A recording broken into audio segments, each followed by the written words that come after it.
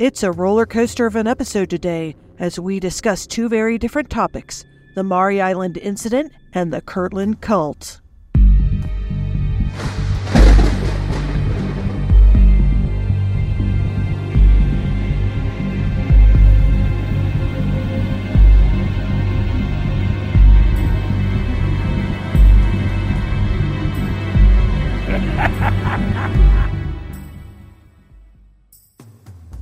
Hello, everyone, and welcome to another amazing episode of the Hometown Haunts podcast. I am your host, Kat Cloco, and along with me on this exploration into the unknown are my friends Jen and Christina. Hi, everyone. Let's see. You can stay up to date with our show by following us at Cincy Cabinet of Curiosities. That's CINCY Cabinet of Curiosities on Instagram, and join our Facebook group Hometown Haunts. We're dying to hear about your personal encounters with the paranormal and fringe history from your neck of the woods.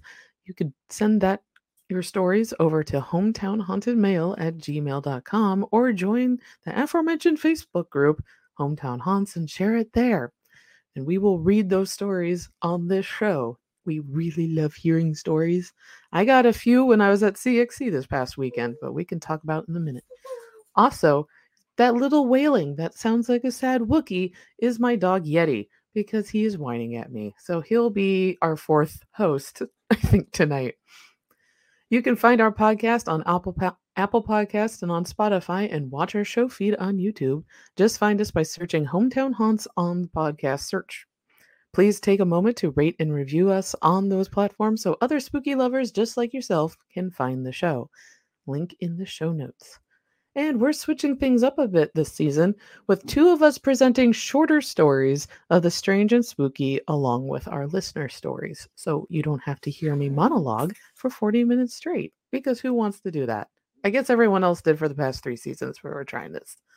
It'll be fun. So tonight, it is myself and Jen, and we're going to be presenting stories, and they are vastly different in topic. It will be fun. So for tonight's show, we are going to be talking about the Muary Island incident and the Kirtland cult with Jen. So stay tuned for that. We got some show announcements before we move on into those topics. Friday, October 13th, my old webtoon comes back to webtoon. It's called Spiritus Maximus. It is a post-apocalyptic monster comic. And it's been on hiatus for 4 years because no one wanted to read a post-apocalyptic monster comic during COVID. No. So, the readership died very quickly once all that was going on. So I put it on hiatus. So it comes back Friday, October 13th. You can read it for free on Webtoon. Also, on October 14th from 6:30 to 8 p.m., there is a Ghost Stories event and Haunted Walk with Christina and Jen at the Washington Circleville Parks District at the Kennard Nature Nook. And we'll have more information up on our on the show notes and also online, but there are a few spots left that people can sign up for. So it will be fun. I have also been helping with getting the stories together. So everyone needs to cheer Jen on. Yay, Jen! Yay, Jen! Yay, Christina! Christina, you're doing live art during Jen's stories, and then you're telling some stories as well. Yes, true. Yes, I am, and I'm excited. It should be fun. Yes. And it will be fun. They will be dramatic interpretations of the stories. Are you going to do interpretive dance?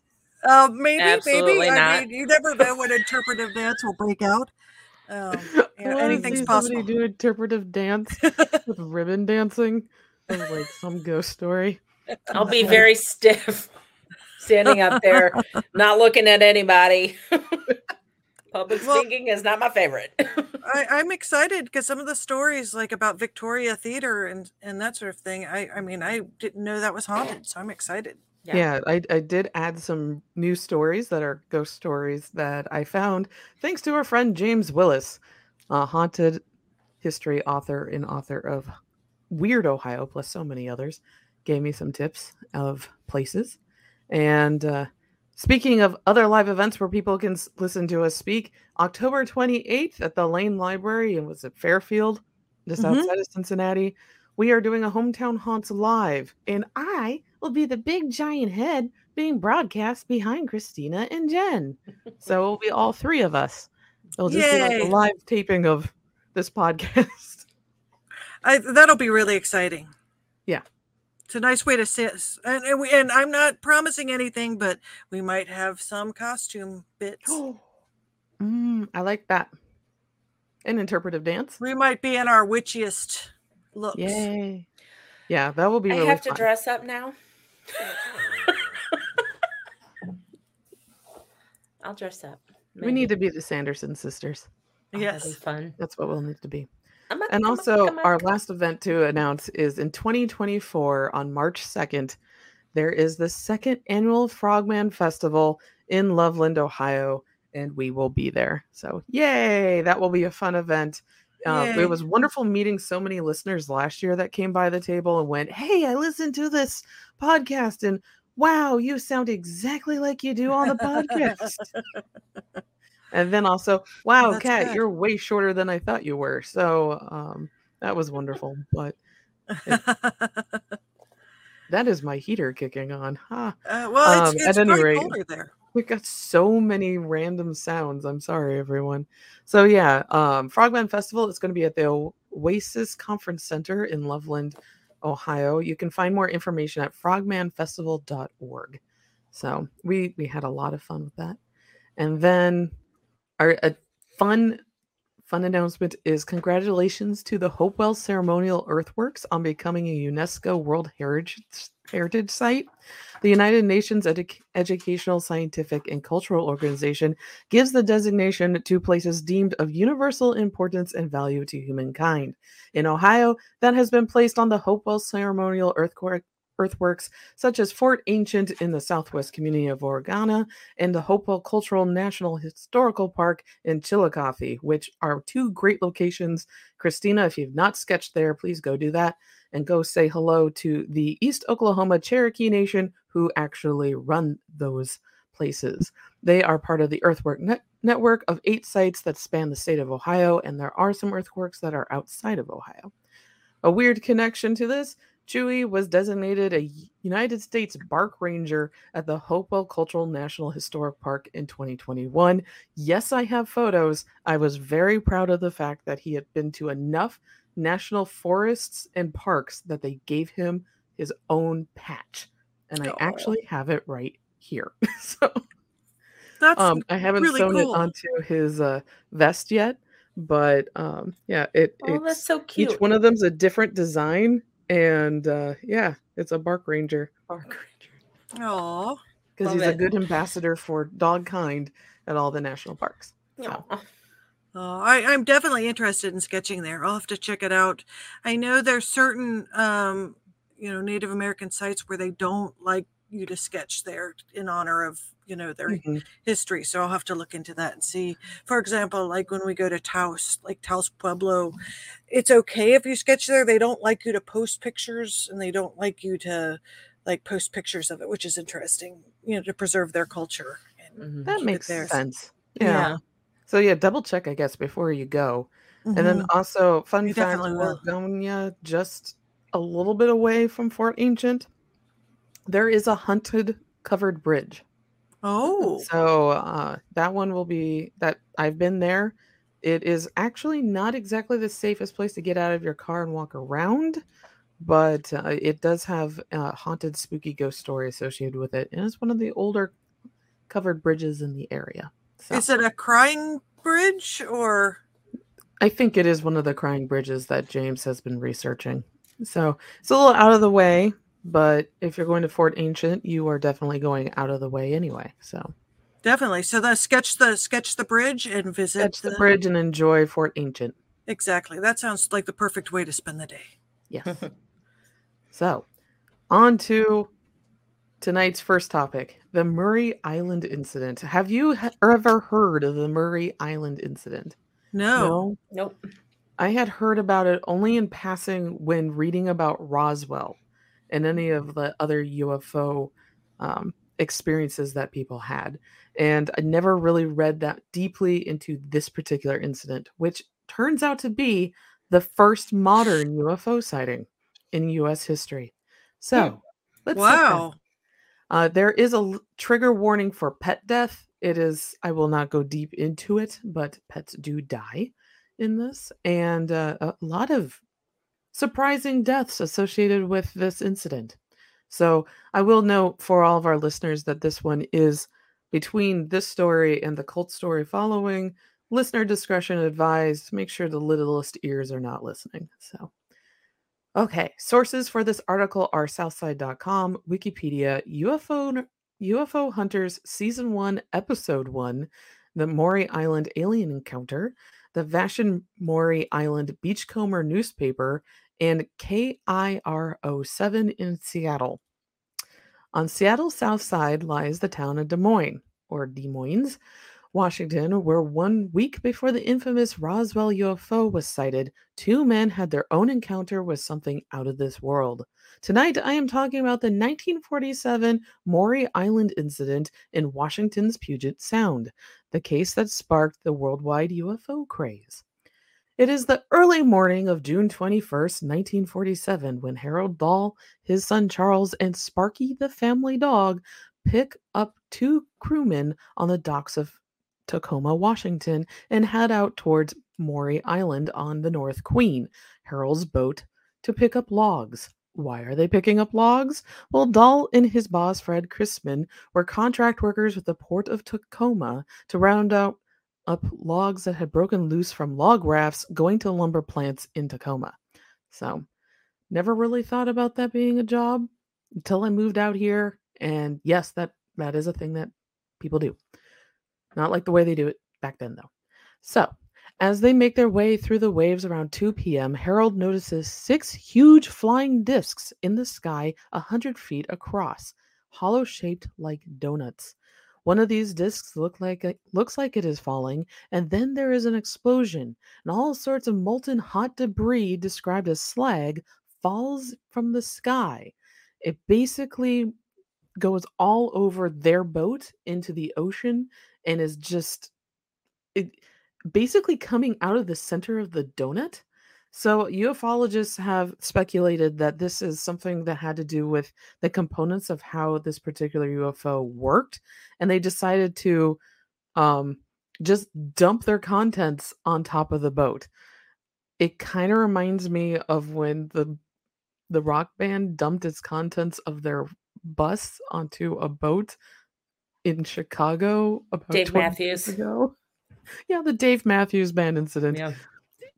They got Dave Matthews'd basically on this boat, but the slag is not waste. It is described to be hot, molten, almost lava-esque discs that are raining down on them.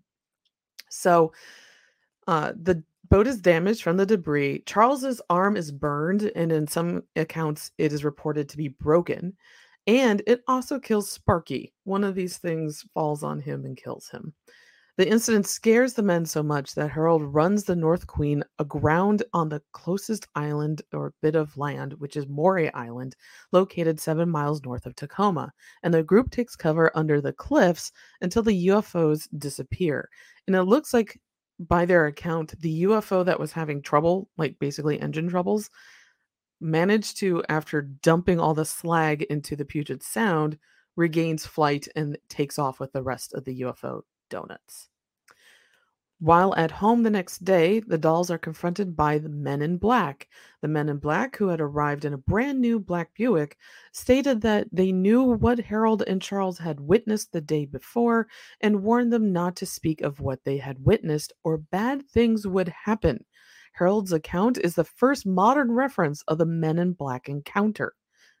Fred Chrisman investigated Dahl's story after hearing it, which had become talk of Tacoma after they had reached the port the previous day. Chrisman would later report finding more debris around Muary Island and have seen a UFO in the sky around the same area. On June 24th, 1947, private pilot Kenneth Arnold, excuse you, Mickey, claims to have witnessed a string of 9 shiny UFOs flying past Mount Rainier at speeds over 1,200 miles per hour, or 1,932 kilometers per hour. Because Arnold was an experienced pilot and a credible businessman, his report gained nationwide notoriety and led to the press coining the term flying saucer to describe the UFOs witnessed by him. Just 10 days after Arnold's report, his co-pilot, Captain E.J. Smith, along with a stewardess, reported witnessing UFOs in the Pacific Northwest. After Arnold's story became a sensation, let's try that one again. After Arnold's story became a sensation, he was contacted by Raymond A. Palmer, the editor of the science fiction magazine Amazing Stories. Palmer told Arnold of Dahl's encounters a few days earlier, and Palmer requested Arnold to go investigate the Dahl encounter on July 28th. Palmer then wired Arnold $200 to fund the investigation. Any guesses on how much $200 is in today's money? It's $2,700 in today's money. So they really wanted this story and were willing to pay for like the room and board for Arnold to research this. Who had jurisdiction over the investigating the saucer sighting became competition between the director of the FBI, J. Edgar Hoover, and the U.S. Air Force, which was just brand new. The U.S. Air Force had just been formed in 1947, and it was tasked with investigating reports of UFOs with Project Sign, the precursor to Project Blue Book. It was unknown if it was the Soviets spying on the United States or something more extraterrestrial. The Army, or in this case the U.S. Air Force, assigned 2 military intelligence officers to investigate the incident, and they were Captain William Davidson and Lieutenant Frank Brown of the 4th Air Force, Hamilton Field in California. On July 31st, 1947, the 2 intelligence officers flew to McCord Field in Tacoma in an Army surplus B-52 bomber. It was a Mitchell model. Captain Davidson and Lieutenant Brown interview Harold and take samples of the slag and record it in a manifest as top secret, then load it onto their cargo hold for the plane. An hour into their flight, in the early hours of August 1st, their plane exploded to an onboard fire centered at where the slag had been stored. Both Captain Davidson and Lieutenant Brown are killed when their plane crashes outside of Kelso, Washington, on their way back to California. And according to the Season of UFO Hunters, 2 people managed to parachute out of that plane, which is why we have the story of how the fire on board happened. The next day, 3 leaked telephone calls made from McCord claimed that the plane was carrying UFO material and had been intentionally shot down to hide the evidence. The leaked calls caused a media uproar and spawned the claims that the government was hiding the truth about UFOs in a cover-up from the public. The story changes at this point. The FBI became involved in investigating both Chrisman and Dahl's reports of the UFOs, decided that that was a hoax. Dahl was recorded saying, if questioned by authorities, he was going to say it was a hoax because he did not want any further trouble over the matter. However, Dahl, now worried about more bad stuff happening to him, threatened to him by the Men in Black, retracts his entire story, not just because of the FBI got involved, and says it was all a hoax. However, by the time the story has, even though he's retracting it and saying, no, I'm lying, I was just joshing with you all, the story had become way bigger than him, and it grows into popular science fiction and fanning the flames of the flying saucer craze of the 1950s. The terms flying saucer and flying disc and Men in Black are all coined and created with this incident alone, forever changing the world of science fiction. Without the Muary Island incident, we wouldn't have the Men in Black series, X-Files, Twin Peaks, or maybe even Star Trek. In 2023, it was revealed that Washington State has the second highest amount of UFO reports in the United States, only behind Vermont. I had no idea that I have moved to such a spectacularly active extraterrestrial state. I always thought it was New Mexico. And with that, that is my very brief story of the Muary Island incident.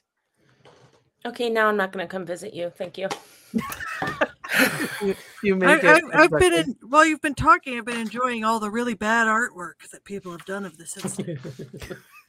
Yeah, it is. I didn't realize it had so much impact culturally, which is one reason why I wanted to talk about it. Not just because it's in Washington, but because we just haven't talked about UFOs too often on this. Mm-hmm. And I think the only other time was the Norwood incident from 49. And yeah, just it's a cultural impact. I had no idea that Men in Black were not a reported thing beforehand. Like, Wow. and the description of them is the one that you see basically in the Men in Black franchise for the comics and the movie, where Uh-huh. it's men dressed in crisp black suits with black ties, white shirts, and then carrying the black briefcases and the black Buick and all of that. That comes from Harold Dahl's encounter in Wow. 1947. That's amazing. And then the Amazing Stories connection was interesting too, where he was going to pay the money for Mhm. the any news about it. Very similar to the thing I had just posted today that friend of the show Amy had posted about Ring saying if you get a UFO, if you get an extraterrestrial at your shown on your Ring doorbell, that they will pay you $1 million. So everybody check that footage. Oh yeah. And I think you need to get a Ring doorbell. Do you have one, Kat? I think you need one now. I've had one for many years. We have it set up here. Right now, it's only caught a curious raccoon and a squirrel. But yeah, Any I owls? was actually hoping I'd see Sasquatch first, but yeah. Can you put trail cameras up too? I could. It would just take photos of the dogs, though. Well, you're kind of in an interesting location. I could picture it being a hive of activity. Mm-hmm. Yeah, I will be honest. At night, I do, from my studio, what I have right behind this camera is a gigantic window, and I can see the sky just beyond it. And I do, when I'm working really late at night, I look up at it and go, there has to be a UFO up there that I can't see. There has to be one. Or when I'm outside with the dogs at night doing the last potty run, I just look up at the sky and I'm like, yeah, it's dark enough. I'm far away. I say that I'm in Seattle, but I'm actually not. I'm far enough away that Seattle's light doesn't get to this house, and I can see the stars really well. Awesome. And still have not seen Starlink though. Interesting. Still have not. But I guess now the term is UAPs. They're trying to rebrand. Yes. So I had made a little disclaimer note saying, yes, I know it is now unidentified aerial phenomena. We've used that before for the Norwood incident as well. It's just 1949 in that case, 47 here. They used UFO and flying saucer, and these were brand new terms, and they were using them liberally everywhere. So it's pretty hard to shake that branding. It is very hard. That is very good branding.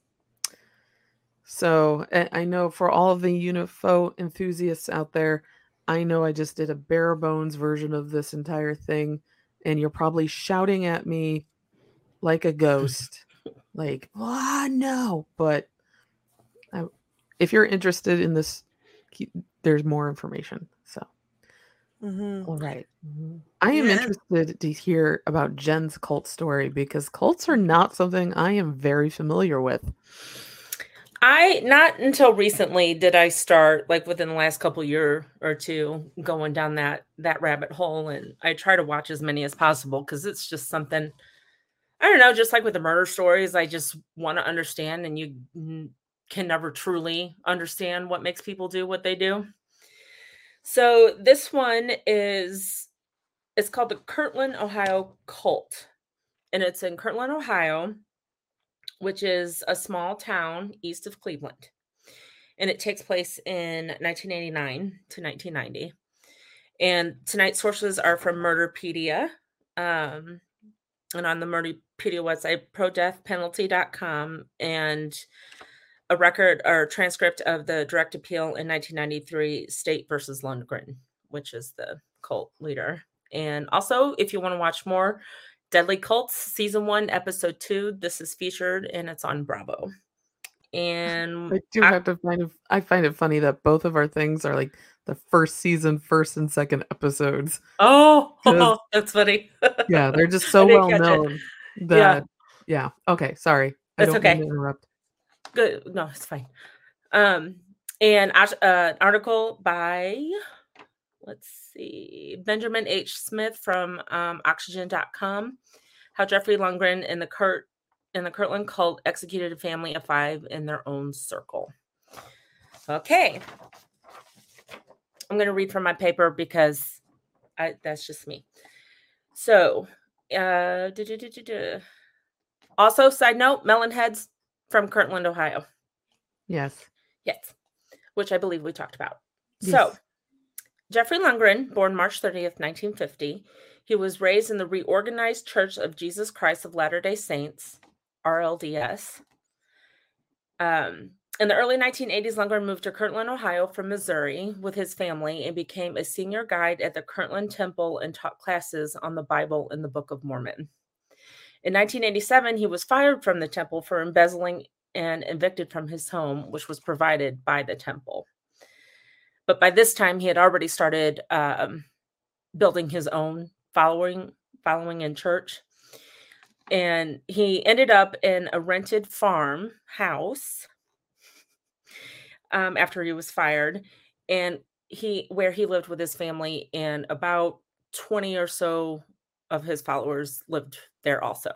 Wow, so he already made a compound as soon as he got fired from the Mormon church. Yeah, he started building his following while he was still there, I think. Wow. Okay. Yes. So okay, he ready to move. Okay, group members signed over their paychecks to Lundgren and called him Dad. Okay. No, I know. So, on the grand scale of things, this is a pretty small cult, but what they did was horrendous. So, the Averys, which is the family that is unfortunately unalived,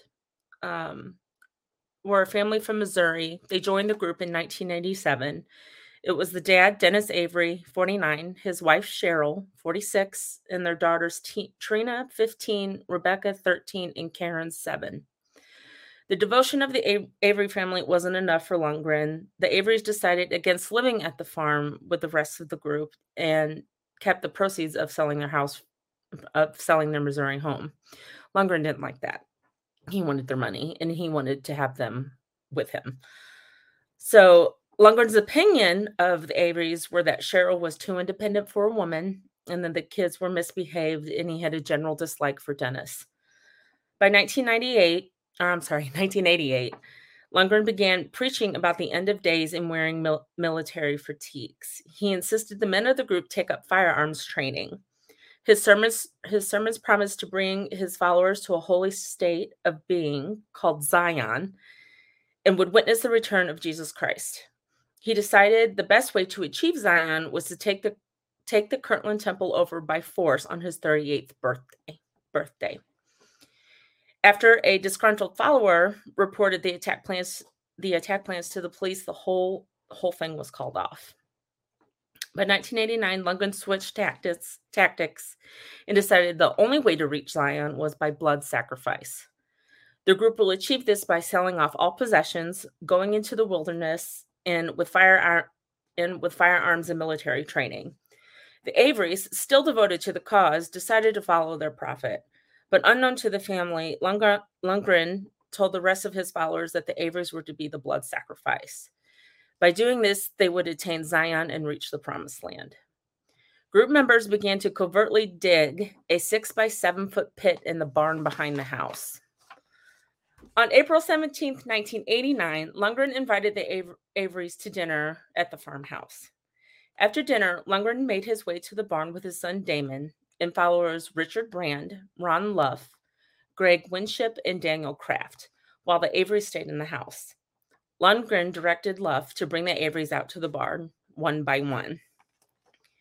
First, Dennis Avery, under the pretense of helping to prepare for the wilderness trip, was led to the barn. He was incapacitated with a stun gun bound with duct tape, shot in the back, and dropped into the pit. Next, Cheryl Avery, stun gun, duct tape, shot, and into the pit. Then Trina Avery, 15 years old. Love said they were playing a game in the barn.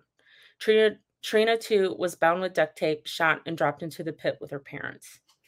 Finally, Rebecca and Karen Avery, 13 and 7 years old, respectively. Luff offered to show them horses in the barn. Luff carried them to the pit, bound their hands and feet, and dropped them in with their dead parents and sister. Lundgren then shot them.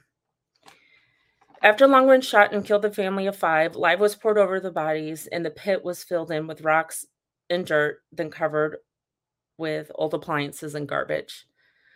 Coincidentally, the next day, the FBI visited the farm to investigate the group's plan to take over the temple. They didn't find the pit, though, and they had no idea this had just happened. Lundgren and his followers fled to West Virginia, where they continued military training while camping in the woods. After 5 months, the group left West Virginia after local authorities suspected them of being connected to the Kirtland temple investigation. Lundgren and a few of his followers landed in Missouri. In December 1989, Lundgren decided he needed to take a second wife. He set his sights on Catherine Johnson. Larry Keith Johnson, Catherine's husband, didn't approve of the new union and decided to give the authorities in Kansas City, Missouri, a visit. Johnson told the authorities where the Averys were buried in the barn. On January 7th, 1990, Lundgren, his wife Alice, son Damon, and members Catherine Johnson and Daniel Kraft were arrested in a motel between San Diego and the Mexican border. Yes, they were fleeing. Lundgren's wife, son, and 10 other members of the group were indicted on charges related to the murder of the Avery family. Most pled guilty in cooperation with the prosecution in exchange for lighter sentences. On August 29th, 1990, Lundgren was found guilty on 5 counts each of aggravated murder and kidnapping. At his sentencing, a few weeks later, he was sentenced to death. On October 24th, 2006, Jeffrey Lundgren was executed by lethal injection. I pared it down a lot. There's a lot of details missing, but they're kind of gruesome, and I didn't want to get too deep into that. Read more of it because it's a disturbing. Any cult is disturbing, but how you can get about 10 to 20 people to follow along murdering a family of 5 is... That's heinous. It's horrendous. That's a lot of brainwashing that is encountered. Yeah. And wow. It's just the massive cult killings they bother me a bit. Mm-hmm. I don't read a lot of cult stuff, but it's really scary. Just it is. Getting your followers, getting everyone to sign over their personal possessions over to them. Like, this is the best use of my money. This is where it needs to go. Mm-hmm. And then whenever people get into the end of days talk, it's just like, no, I don't, because they say it can happen to anybody. Mm-hmm. I like to think it wouldn't happen to me, but who knows? Even like with the Nexium cult that happened recently, that all started with, bettering yourself and going through these classes to be a better person. And so it's a slippery slope. And I think like in the 70s, it was all very religion based, and people were still looking for that spiritual connection to the world, whether it was God or nature or space, aliens. They were looking for deeper meaning, and these leaders just got under their skin and convinced them. And by the time they may have realized what was going on, like with Jonestown, it was too late for them to get out. They were basically held prisoner. But then cults like Heaven's Gate, they fully believed in what they were doing. And that Heaven's Gate is super sad. That one's super sad to me. Yeah, I remember that one on the news. That was That Yeah. and Waco were the first Mhm. two cults that I remember entering the zeitgeist into. And Yeah. Waco was terrible because Terrible. you had all those families that Mhm. died. And then Heaven's Gate was scary to a young cat because these were people that were all dressing the same and Mhm. decided to pass away during Halley's Comet when it passed by. Yeah. And I remember seeing the video footage of everyone's feet and their shoes Mhm. peeking out from underneath the blankets. Yeah. So that haunts me. That was a You haunting image. If you watch any of the documentaries on Heaven's Gate, they do show video of some of the members saying, "Don't worry about us. We're happy. We're going to a better place. We want to do this. This is what we're here to do. And don't worry about us. We're happy." Mhm. And you just can't, I mean, they didn't suffer in That their is true. minds, Right. So, I mean, I don't know. I don't know. I And feel like, bad for all the families who yeah. have had members go into cults. The deprogramming for cults is very tricky, Hmm. and psychiatrists and psychologists are still trying to find ways for it to be more effective Yeah. and learning the signs and stuff like Yeah. that. But my heart goes out to all the family members who have lost people in cults, and Yeah. there are so many, and most of them are really small, and they don't usually get as scary with murderous intent as even the one that Yeah. you just brought up. But they still are super controlling. They keep Yeah. people from being able to see their families, and Hmm. it's always these really charismatic leaders. And I don't think he was, though. he must have been scary. There had to be a reason why 20 people Yeah. would follow this man. But not as like he There's wasn't also a lot quite of programming getting from there though. hmm? Like he tried to take on his second wife and that didn't really work out. It No. just, or maybe it would have eventually had it gotten further down the line. Who knows? Maybe he, not that I'm supporting polygamy here because I'm Right. not, No. but choosing another man's wife, somebody else's partner, to Mhm. be your new partner may not have been the wisest choice. Well, I Um, think he thought he had more control than he did. yeah, that could be. Yeah. That's all speculation at this point. This man has been Yes. dead for a while. Yes. But yeah, it's ooh, cults bother me. They're chilling in a very different way than ghost stories. Yeah. The one right now that really scares me, and I put off watching the Shiny Happy People documentary. Mhm.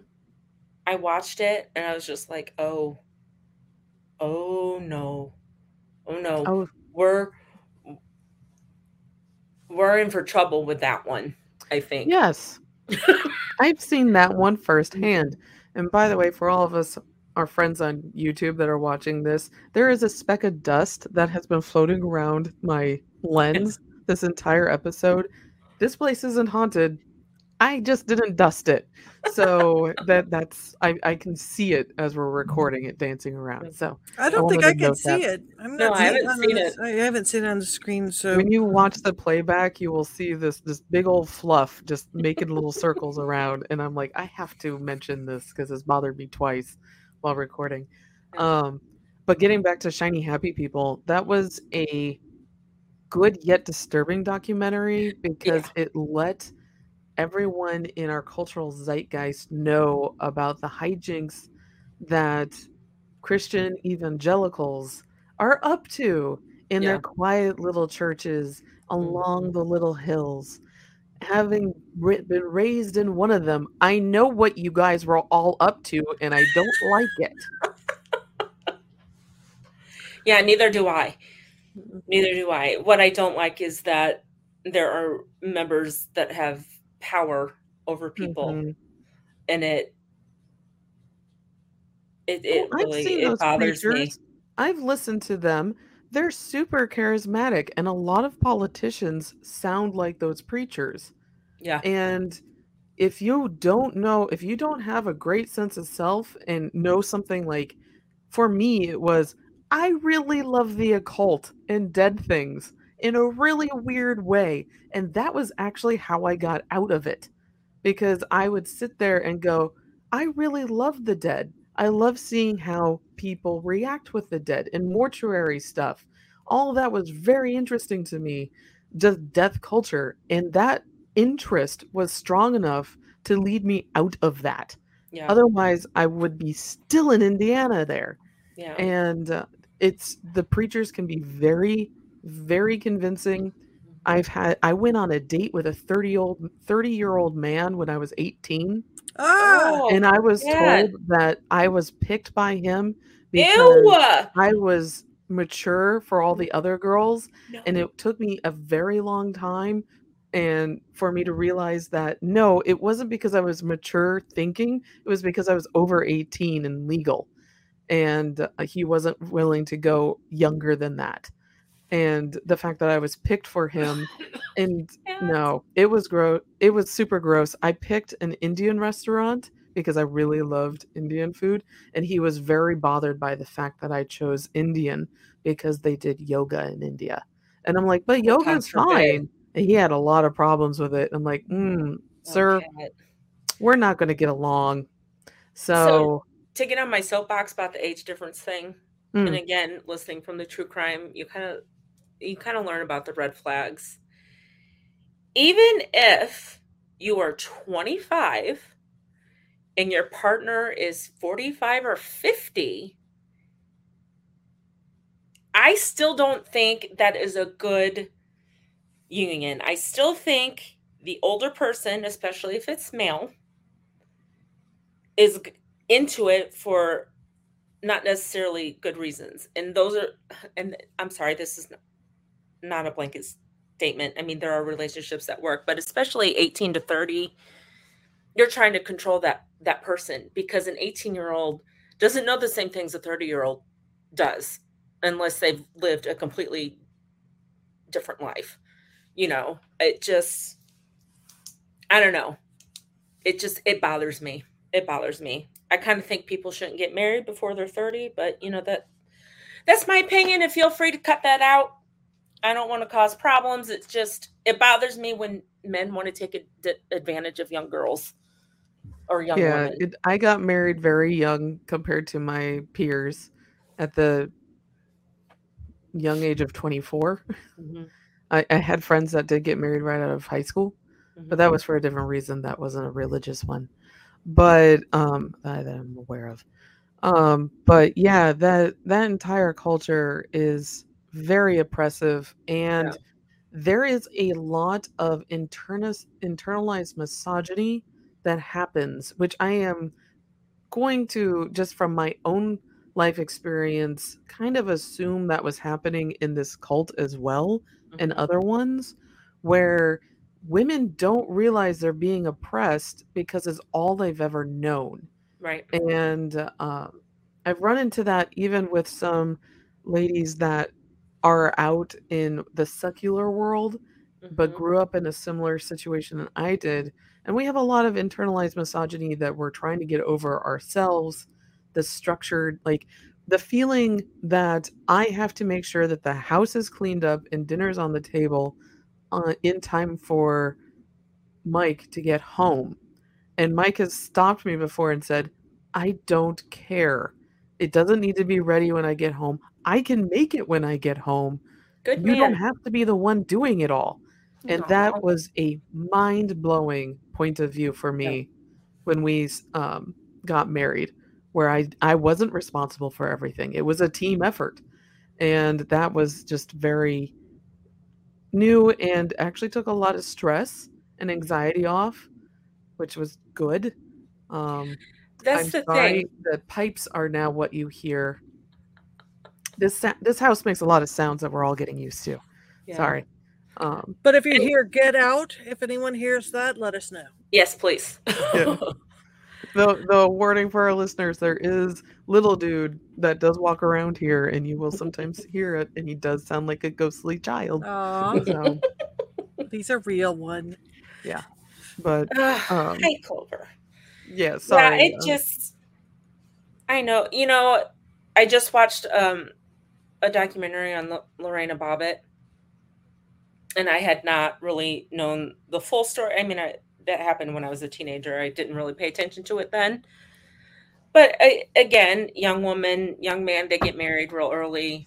He ends up being abusive, and she ends up doing what she did.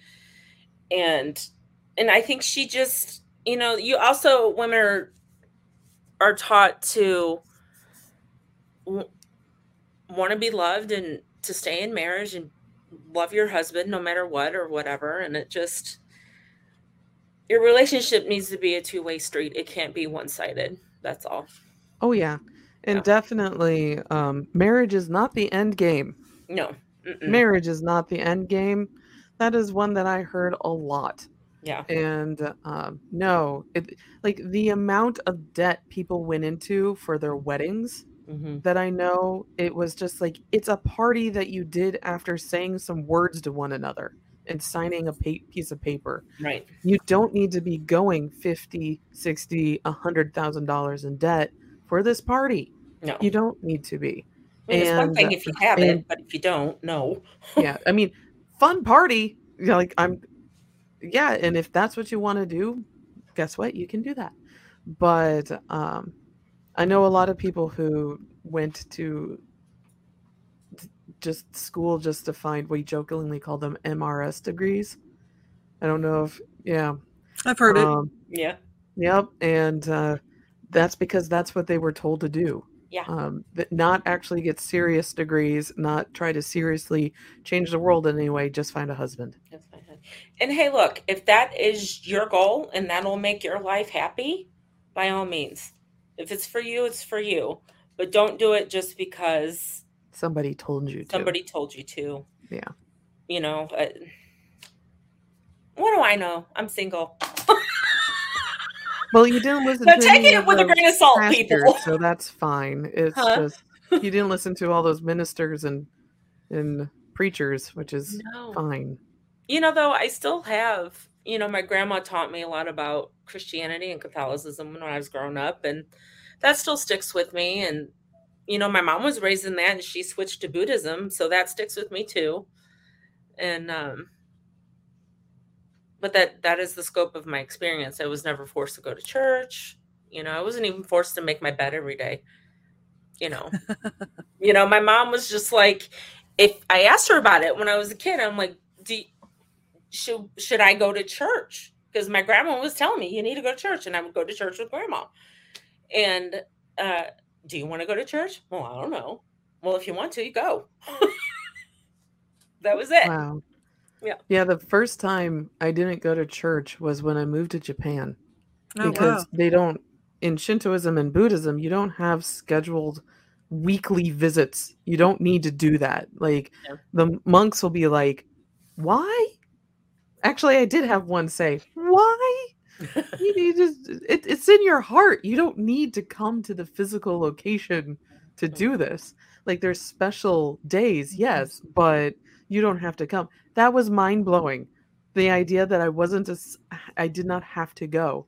And it was very liberating going, I don't have to go.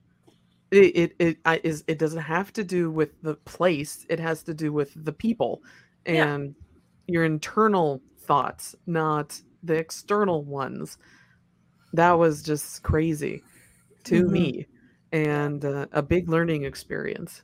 And thank you, random Buddhist monk who I can't remember what the temple name was, but it was very nice in explaining that to me. It's just like, here we don't believe that, and you don't have to do that. I'm like, wow, this is great.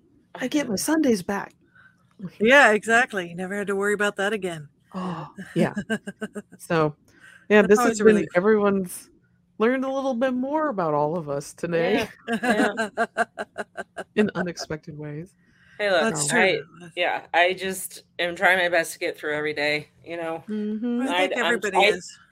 I've also, growing up in the 80s and 90s, within these past 5 years, have realized my own internal misogyny, and I've been going back and watching old shows. Like, I just watched LA Law. Mm-hmm. And it just, the things that were funny then are the things that are not funny now. and the characters you loved then, you just want to strangle now. And I don't know, it just... I'm glad attitudes are changing.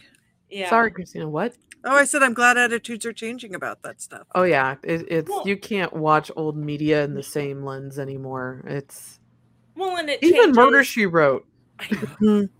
But I still love Murder, She Wrote. I mean, Angela Lansbury is a goddess. Yeah, she is a treasure, but the writers were not always, and sometimes they're. Though she was pretty open-minded for the time. She was. I'm not blaming Angela Lansbury, but some of the guests that came on. Yeah. And I'm not blaming them. It's the script they were working with. Yeah. But sometimes they were just like, really, you're going to just victim blame immediately like that? Yeah. Like, things are pretty judgmental. They still did that in the 80s. Yeah. She was amazing though. I mean, Murder, She Wrote, she hired a lot of actors so that they could keep their health care. Yeah. Which was really amazing. And she had many long established relationships in the industry. And I think her whole family worked on that show. Like her son directed and oh wow. I think her husband worked on it. It was pretty amazing. Yeah. Yeah. Yeah. I think that was always really neat that she did that for all the other actors so they can, like you just said. You do the best with what you got, True. I try to learn from the past and try not to make the same mistakes. Well, and one hopes that progress will be continued getting made, but of course there is a lot of very disturbing things right now of people fighting back. So hopefully those forces won't win. I hope so too. Another thing with the Lorena Bobbitt thing, which is kind of women's rights groups took that opportunity to bring domestic violence to the social commentary and to just let people know about it. And they were hoping to get change made. And I'm like, nothing changed. Nothing changed, and it just makes me so sad. And even now after the Me Too movement, it is still it's changing slowly, but I don't know. I just want it to be now. Well, when you think about women didn't even used to be allowed to have checking accounts or credit cards or whatever. In the 70s. Thanks Ruth Bader Ginsburg. Yeah. Because women before that weren't allowed to have their own accounts. Oh God, no. Me? I would have to live with my sister and her husband or my brother. Yeah. So one hopes that things will keep moving forward, but there's a lot of crazy people. I know. And these cults, they can't win. You're always going to have people trying to control other people. Yeah. And you can have also, I've also learned that people can control you with mental health speak. There's a term for it, like, oh, what you're doing is affecting my mental health. Don't do that. Yeah. I've read some articles about that recently because that weaponizing. Yeah. Weaponizing mental health speak. And I'm like, that just takes it to a whole new sinister level. Yes. Yeah. Yep. So, what an episode. What? This has been quite a whiplash episode. Yes. Which kind of reminds me for our listeners, if you have any paranormal ghost stories, UFO encounters that you would like to share with us, please write them into hometownhauntedmail@gmail.com and we will read them with your permission on the episode. But also, if there's locations you would like us to look more into or stories that you would like us to look more into, like we had a listener request earlier this year for Ohio cults, which is one reason why Jen did this episode and highlighted this cult. Please email us at the same it's a really long hometown haunted mail. There we go. And just with your suggestions. And that just helps us create more stories and content that I know that you all want to listen to. So with that, I guess watch out for owls and don't drink the Kool-Aid. Yeah, but have all your rings ready so that on your houses to look for aliens because you could win $1 million. I cannot wait to yeah. see. I what told people Troy do we with need to that. get ours up again because we had an Arlo and it stopped working, so we're gonna get a new one that works with our Okay. Simply Safe. And I'm like, we have to get that up now. Don't you think though that's You can pretty catch easy to the fake? next Fresno night crawler. Color, Exactly. I mean, who knows what we'll see rolling down North Bend. On that note, Could be Bigfoot. Could be Yeah. the Cincinnati chili monster. All hey, sorts of I'm fun things. a chili I'm monster. chilly, I I'm think that hungry. could be a thing. Yeah. The chili monster is the thing you see at the end of the visit once you've eaten everything. Anyway, on that note, everyone, stay safe, stay hydrated, eat your chili. Good night. We'll see you next week. Bye. Bye. Bye-bye.